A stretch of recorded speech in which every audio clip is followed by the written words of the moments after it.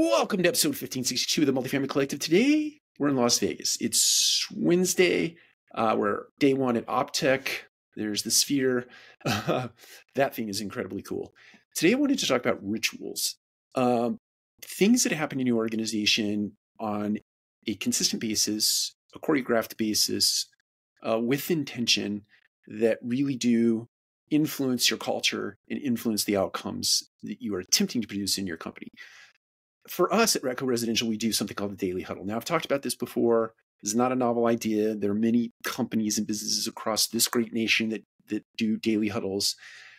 The reason I think it is important is because it is a forum and a format to solve problems real time.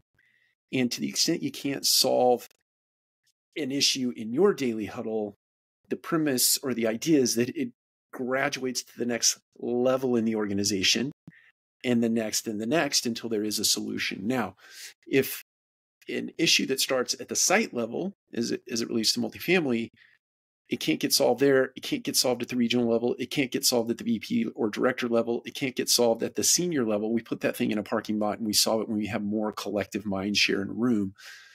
But the idea is that 300 plus or minus days throughout the course of a year, you bubble problems up real time in your organization and you solve them as real time as you possibly can, understanding that a few of those things are going to go into bigger form and format where you need more mind share to get them accomplished or get them solved.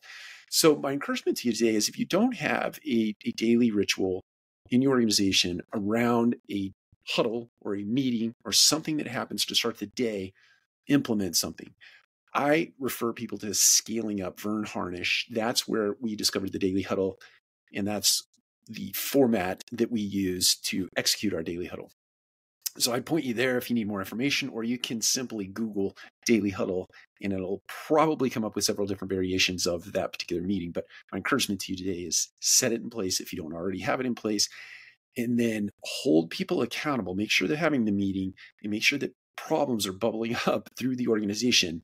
Here's one little key insight. If a day goes by, or if, say, several days go by, 2 or 3 days go by, and somebody in your particular daily huddle suggests that they have no rocks or no problems or nothing that they need to solve, that is a problem in and of itself. You need to solve that. They're not asking enough questions. They're not bubbling things up through. They're filtering things out and not necessarily bringing them up to your level. So my encouragement to you today, put the meeting in place.